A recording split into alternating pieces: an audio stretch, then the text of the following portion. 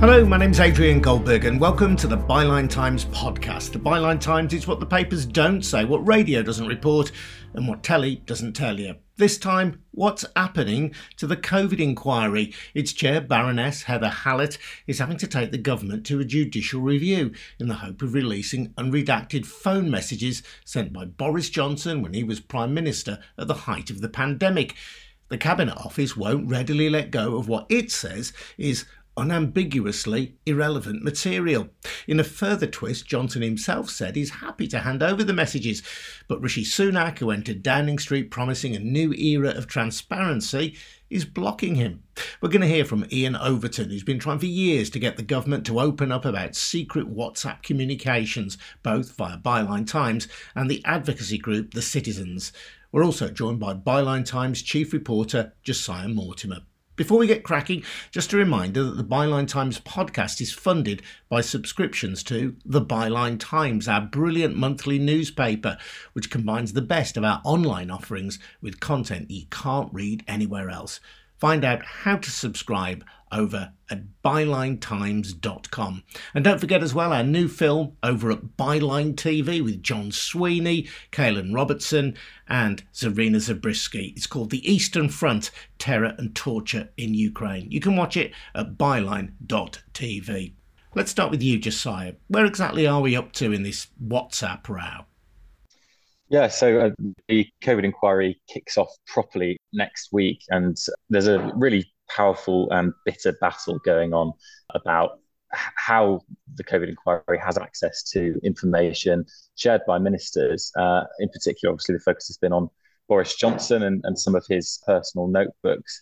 It's reached a crescendo recently with the government taking the COVID inquiry to court to basically block the unredacted handover of some of these documents, including Boris Johnson's notebooks from when he was Prime Minister at the start of the pandemic, and also his old phone as well, the phone number of which was leaked online in 2021. He had to ditch it and turn it off.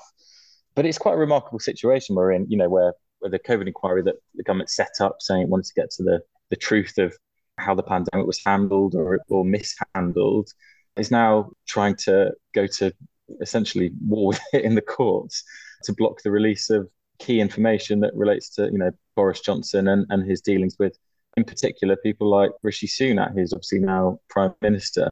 The government argues that the material that it's redacting is unambiguously irrelevant, is the phrase that they keep trotting out. But it does seem quite clear that, in the law, there's a piece of legislation called the Inquiries Act that the chair, it's for her to decide, Baroness Hallett, what she can get hold of and not for the government to be sort of judge, jury and executioner in deciding what potentially incriminating evidence it decides to give to her or not. Baroness Hallett says that she wants all these messages. It's hard to see how that can be countermanded by a judicial review. Exactly. And I think, the opposition have been saying probably what many voters will think when, they look at this. And it does very much look like the government's just trying to hide embarrassing information that could land Rishi Sunak and his now cabinet colleagues in hot water. I think a lot of the coverage is focused on, it's just being about Boris Johnson, but actually, given that we've had 13 years in the same party in power, lots of the same figures still hanging around and not really that keen on seeing some of their WhatsApp messages and, other forms of communications released to the wider public. Yeah, Sunak himself, of course, was one of the more sceptical figures about the benefits of lockdown. Who knows, perhaps he has something to fear himself. Exactly. And I think, at the core of this, what it comes down to is the families that lost their loved ones during the pandemic. And, it's very easy to just focus on personalities involved, but, they really want answers. And it was very clear listening to one of the procedural hearings in the past week or so, speaker after speaker who was representing the bereaved families, was absolutely just aghast, really, that the government was trying to hold up the inquiry. And, the hearing's not for another few weeks now. It could drag on even longer. I think it looks like it's just getting in the way of having an inquiry that has full information and can actually give us some proper answers. Iain, I think it's really important to stress that there is a bigger context here. It's a context that you've reported on frequently at Byline Times. It's a context that you've investigated through your work with the citizens as well. And that is this whole question of government secrecy, the entitlement or otherwise of journalists to see WhatsApp messages and other secret communications between senior politicians. Absolutely. It was back in September 2019 where I sort of woke up in the morning and thought, I wonder if anyone has asked whether they've had correspondence between Dominic Cummings, then special advisor to then Prime Minister Boris Johnson, and thinking, well, this is a civil servant. Dominic Cummings is a paid civil servant at the time. And I thought, well, I wonder who's vetting their communications. And you had had a few moments in the press where people had talked about WhatsApp usage, but nobody had tried to ask for it under freedom of information. So I called up the press office and said, can I put in a request for correspondence on this date? And their immediate response was incredibly hostile. And I just suddenly thought, well, this is a bit strange. I don't know why you are so defensive. It's just a method of communication. So I then put in a freedom of information request, and then that began to be delayed. And then after a couple of months, I got a response saying it would cost too much. Okay. And then I challenged that and I said, okay, well, why don't we have less communication asked for? So the cost isn't that great. And then they said, we don't have the data you want. So then I rejigged my question to ask for something where it was clearly there was data, because it was on a specific date and we knew that Dominic Cummings almost certainly had WhatsApped the Prime Minister. Then they said my question didn't constitute a reasonable request under FOI, so I changed it again. And then they said that merely to confirm or deny whether the Prime Minister and Dominic Cummings used WhatsApp would pose a security risk to the nation, because then it would enable hackers to get into their systems. This is ignoring the fact that WhatsApp is owned by Meta, formerly Facebook, and so is not even a UK-owned communication platform. I then got more evidence that the use of WhatsApp had been already admitted by government, and therefore this claim was spurious.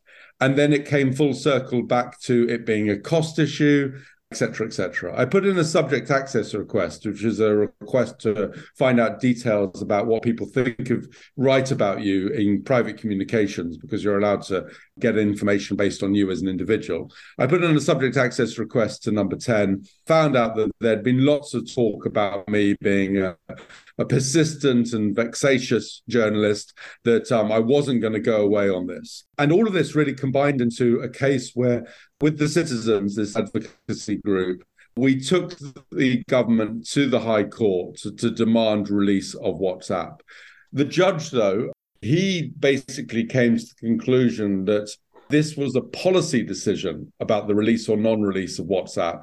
And essentially, let unto Caesar be Caesar's. He said, let policymakers dictate on policy and let the judges dictate on law. So effectively, he threw it out based on the notion that this was policy.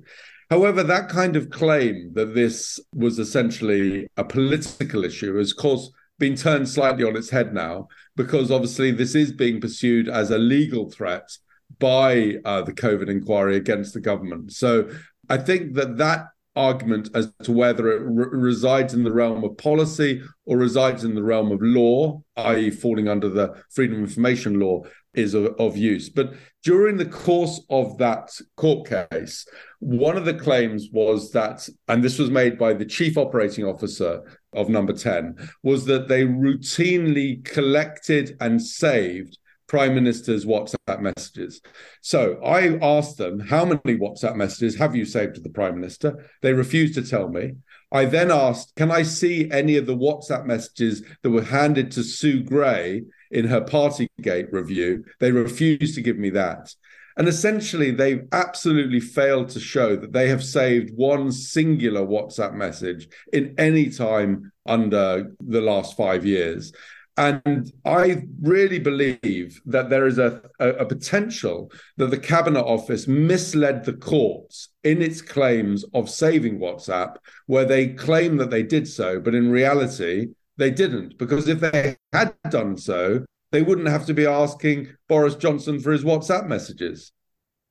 At the heart of this is a really important principle, which is that ministers and civil servants are working for us at our cost in a way that should be accountable ultimately to us. And if the suspicion is that communications apps like WhatsApp were used to circumvent accountability, then that is plainly wrong. But that has to be, at the moment, the suspicion that that's what's going on here. Absolutely. I think that there are kind of two hats you can wear here. The one is the accountability of the present, and the other is the preservation of the present for the future.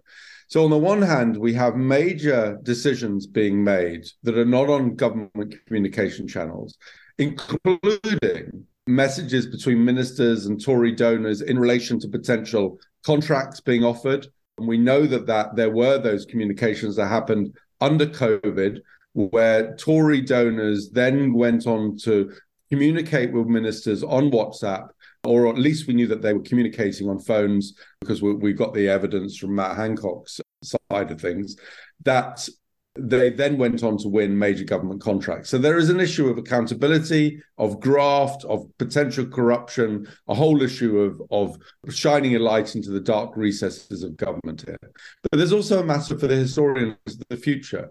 It could be in 200 years' time, historians will look back at this period and think, did these ministers communicate with each other in any way, shape, or form? Because hitherto, you would always get column notes scrawled in by former prime ministers in letters and missives dating back to the Elizabethan times, where you would get an insight into the mechanisms of government based on handwritten notes that then were passed down over the centuries.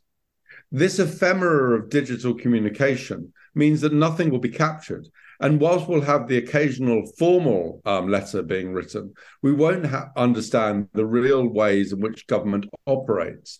Now, the detractors, the ones who claim that WhatsApp should be a secret, they say that, these messages are just for ordering coffee, or these are just the sorts of conversations you'd have in the corridor. I just don't buy it.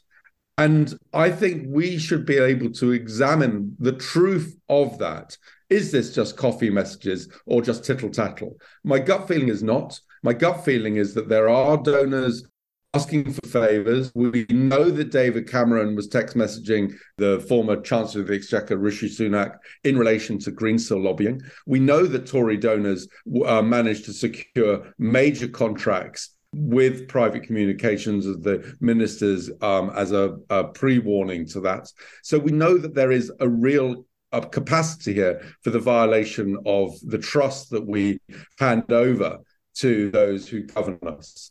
But I think it's not only about exposing the potential corruption of the present, it's about understanding in the entirety of how government operates. And if there's a major area where journalists and the public are never allowed access to, it becomes a kind of a secret walled garden of power, which becomes unbreachable. And I don't think that is good for democracy. It's not good for transparency. And ultimately, it's not good for the official public future record. And Josiah, there's a twist as well here in that ministers or their advisors appear to be free to share these messages with the public when they choose. Most obviously, Dominic Cummings in June 2021, through his blog, he published WhatsApp messages which revealed that Matt Hancock had been described as totally effing useless by Boris Johnson. So it's kind of weird, isn't it, that we're not allowed to see the messages, but individuals who are party to the messages can publish them when they deem it to be in their interest to do so. Exactly. And we actually know from the Matt Hancock's messages, the former health secretary, that WhatsApp is very much used for policy making today. It's not tangential. It is at the heart of government. And that's why I think Iain's work on this has been so important. I'm also interested to know, whether other encrypted apps like Signal and Telegram are being sort of probed for this information, because I imagine as more scrutiny is shone on WhatsApp, that ministers might end up moving to other apps that they see as more private. But that's right. I think ministers, MPs, they tend to try and control the narrative on stuff and leak stuff selectively to friendly papers like the Telegraph, and we only end up hearing snapshots. And that's why I think it's so important that we have a really complete picture of this. And more importantly, that the inquiry has a really complete picture of this and has all the information in front of it. I think one of the very important things about this is what solution could easily be adopted. And of course, the official solution is give ministers their own state phone, give special advisors a phone, and say that everything on this will be captured. And you can have your private phone for your "shall we meet up for a pizza later" chats. But if it is found that those private phones are being used for official business, there should be breaches of the ministerial code or official sanctions as part of the civil service. I mean, it's not rocket science. I'm sure the British government could develop its own secure communications on its own phones. We already know that former heads of the intelligence services have already claimed how concerned they are with this widespread use of encrypted corporate software on public and private phones.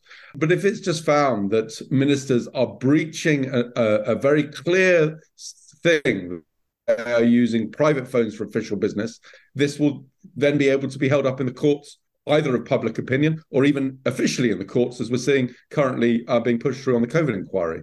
So I don't think that this is like us as journalists asking for something that is either unreasonable nor untenable. There's an easy solution that could be achieved. There has yet to be one official WhatsApp message released by Number 10 in any capacity as part of any public finding. And I think that just smacks of contempt for the engagement of the public on these issues. Yeah, early this year, the Cabinet Office did issue new guidance discouraging the use of private messaging apps like WhatsApp on government business, precisely to improve accountability and transparency. So somewhere there is a recognition that this is an issue. I think so. And I mean, it's a rare case as a journalist where you come across something that nobody's really discussing and you begin to dig into it and you stick your feet in, you become stubborn and you keep on pushing. And I'd like to think, and I've got no proof of this, but I'd like to think that it's people like the Citizens, potentially some of my own reporting and others, who've really kind of pushed and pushed and pushed on this, that might, without their admitting it, have led to the arc of change within government itself. And I kind of examined those new recommendations and thought, well, what they're trying to do probably was in response to the fact that we took them to the High Court to try and instigate this. So maybe there is a small victory there. But I do worry that this is a kind of emperor's new clothes victory, because we've seen no proof that any of this is actually happening. As I said before, Number 10 is still refusing to tell me how many WhatsApp messages they've even saved. So we can't really hold to account a government on its claim of everything's changed, we're all better now, yes, we've moved on, unless they actually are transparent as to what those changes have actually achieved. So the fight still goes on, and it won't be the last FOI they get from me. Josiah, when I speak to MPs and ministers, they sometimes say to me, we need to be able to do blue skies thinking. We need to be able to kick ideas around, which may come to nothing, but we need the freedom to be able to say perhaps sometimes daft things that very quickly we realise are daft, but we have to have that freedom to say things without them necessarily being in the public domain. And that if you demand to see every message, then that could actually be a freeze, a chill on proper examination of issues, on just free thinking in general amongst ministers. I think people understand that there's a certain amount of credibility to that argument, but I think the balance that we have at the minute is so far in the direction of keeping everything completely private. And the fact that the government's taking the COVID inquiry to court, those WhatsApps won't necessarily be published. They certainly won't be sharing actually irrelevant information. They are trying to hide it from an inquiry that is set out to get to the bottom of how the pandemic was handled. And I think when you see it in that context, it does very much look like the ball is entirely in the government's court at the moment on this, and that just can't be right. And that is ultimately a political calculation that they're making, isn't it? On the one hand, they're saying we want a fully transparent COVID inquiry. We want to know exactly what lessons need to be learned from the pandemic. At the same time, we're not going to put all the information into the public domain. So will they be seen by the public as covering up? And will that be better for them or worse than anything that might emerge from these WhatsApp messages? Exactly. And it all looks even more farcical when you consider the fact that Boris Johnson, in quite a sneaky, typically of him move, has offered to give over all of his WhatsApps and many of his WhatsApps, I should say, and his diaries in unredacted form to the inquiry. And yet still, the government is saying that they need to vet the copies of that first before they hand anything over. So you could end up with the government going to court for the right to redact messages that the inquiry already ends up having. At the end of the day, this comes down to a principle in the government side that it should be able to keep many more things private. And actually, that just hasn't kept up to date with the digital age. I think it's worth remembering, way back to 2016, do you consider that Hillary Clinton partly lost the presidential election back then because she sent a few emails from her personal email account? Well, now we know that thousands of messages are going back and forth on private telephones belonging to MPs and ministers with almost no scrutiny, no oversight, and very, very little storage, it seems. So we are in a very, very strange position, and it's one that desperately needs to be clarified, I think. Josiah, thank you. Thanks also to Iain Overton. I'm Adrian Goldberg, and I've produced this episode of the Byline Times podcast. If you want to support our work, then please take out a subscription to the Byline Times. To get more information over at bylinetimes.com. And I'd also point you to byline.tv, where you can watch our fantastic new documentary with John Sweeney, The Eastern Front, Terror and Torture in Ukraine, uncovering Russian war crimes. I'm Adrian Goldberg. This has been a We Bring audio production for the Byline Times. Thanks for listening. We'll see you again soon. Cheers now. Bye-bye.